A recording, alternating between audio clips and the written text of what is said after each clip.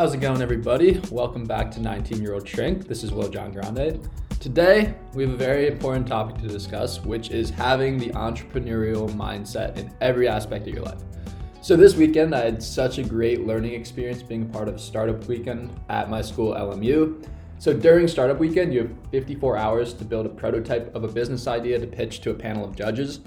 And you start off with pitching ideas that you would like to expand on as a business, and then group members join you as they see fit. So my idea, I called it Party Bus. So the idea is for when, college age kids are going to parties, and when it ends, the Ubers are coming to pick them up. And a lot of time they're hanging around outside, going on other people's lawns, and Ubers take like 10 minutes too long for them to come. And at that point, neighbors start complaining, and college kids are just trying to have fun while older people are trying to sleep, which is totally understandable. So Party Bus is kind of like a huge Uber that is specifically designed for those 1 to 2 a.m. hours where it can take all those people hanging out on the road back to campus. That way college-age kids can keep having fun and the neighbors can sleep. But, it could also backfire horribly because you have 60 drunk college kids hanging out on a bus and they're probably going to be bothering the bus driver. So that was my idea. It didn't get too many votes, so it didn't end up getting accepted in as one of the ideas for the weekend. But someone from my hometown in Connecticut pitched this idea called the Dream Machine. So many people forget their dreams, and sometimes even the memorable ones. And her idea was a way for us to record our dreams and be able to draw connections and a better understanding of how these dreams are related to what we're feeling in a particular moment in our life. And it definitely was spooky how relevant that this dream machine idea was for me, because I don't really dream often, but the day leading up to the event, I had a dream that kept me wondering the whole day about, what it meant. So this was definitely an intriguing idea for me. And it was like a coincidence because then I decided, this is something I'm interested in. So I joined the Dream Machine team. Now, this is where the learning began.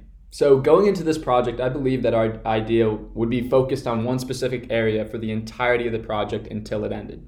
But I learned such a valuable lesson from all of the changes that we made throughout the process. If something wasn't working, we would change it. When it came to customer validations and we began recognizing trends that exist in the marketplace that were contradicting the problems that we perceived were happening for customers, we would pivot the function of our Dream Machine app. And by the end of the event, when we pitched our final idea, I realized that the end result didn't really resemble what our first intentions were for the product. And this is when I came to such an important realization, why I began recognizing the importance of the entrepreneurial mindset in every aspect of your life, not just business. So us doing a project on creating a product allowed me to understand that we always have the expectation that we're in control of everything for us. We have a certain outlook on how something should go, and if it doesn't go that way, it'll be a disappointment.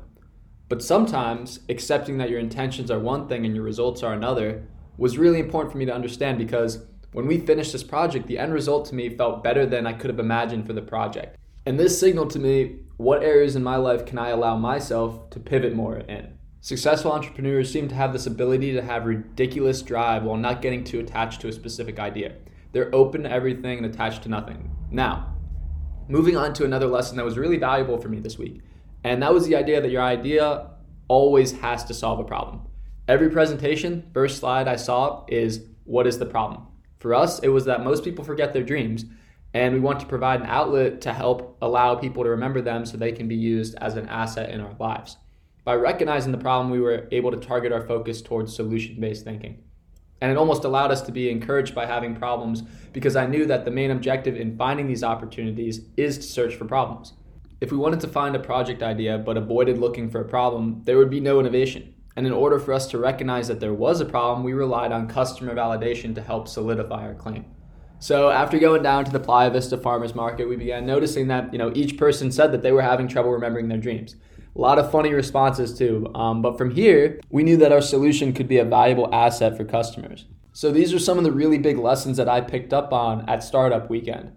And now I'm going to give you an example of how it relates to every part of your life, not just business. And you might be like, this is a crazy example. This doesn't relate to entrepreneurship at all. But I think it's important to realize that your mindset in one thing seeps into all the other areas of your life.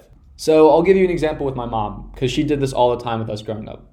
So one of us was feeling down. We weren't talking as much as we usually do. We weren't playing wiffle ball outside with our friends in the backyard. And overall, we just seemed out of it.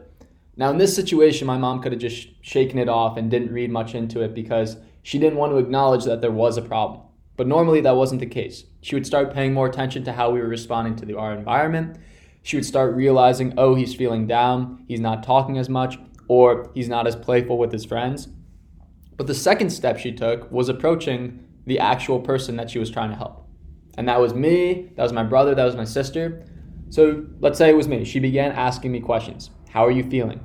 What's bothering you? Is there anything that happened at school that you wanted to talk to me about? By her asking these questions, she was able to see if the problem that she was trying to examine more was validated. Because when approaching me, I could have said, no, I'm just very reflective right now and I've been thinking a lot lately, but I'm not upset. But by me saying, yes, I am upset, she was able to then validate her recognizing there was a problem. And from there, she was able to take action. So she would start trying to talk more with me one-on-one, or would make me my favorite dinner, or tell me how much I mean to her. And she would go in with a plan. Okay, this is how I'm going to solve this problem that Will, Danny, or Jillian is experiencing. And since she had that quote unquote customer validation, or the knowledge from people directly affected that this was a problem, she began with initial steps towards solving that. But she realized that her trying to talk wasn't helping. Her making our favorite meals wasn't helping. And she would keep pivoting. The reason being is because she realized her end goal of making us feel better and knew that it might take a couple different tries to help with that. She embraced the pivot because she wanted us kids to be happy. And ultimately, she ended up being successful, but not in the way that she originally planned for. She tried multiple different things, kept adjusting, but ended up finding the results and solved the problem that she recognized was affecting us. And for us this weekend, we had the opportunity to do the same thing. We began looking for problems because we wanted a solution. And our customer validation allowed us to see that this was a problem, just like us talking to our mom gave her reassurance that this was a problem too. And by us receiving validation, we knew that what we were doing wasn't going to be irrelevant. And if we didn't interview individuals, it very well might have.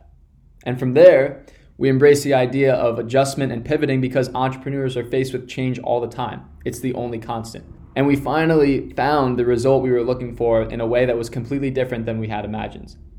So again, the entrepreneurial mindset might seem like it's only oriented towards business, but it applies everywhere else in your life. What you do in one place carries over to every other area of your life. It's about looking to solve problems, reassuring yourself that what you're trying to solve is actually a problem, and embracing change with tenacity and persistence to find a result that might be even different, but ended up working out maybe even better. So I encourage you all to explore your own entrepreneurial mindset and help you become a better version of yourself in every single day, because regardless of whether you're in business or not, this is something that you can apply in every aspect of your life. Thanks for listening. Hope you guys took a lot away from this talk. If you want to reach me, find me at 19-Year-Old Shrink Podcast on Instagram, or WJG23 is my personal page. Thanks so much and have a great rest of your day. Take care.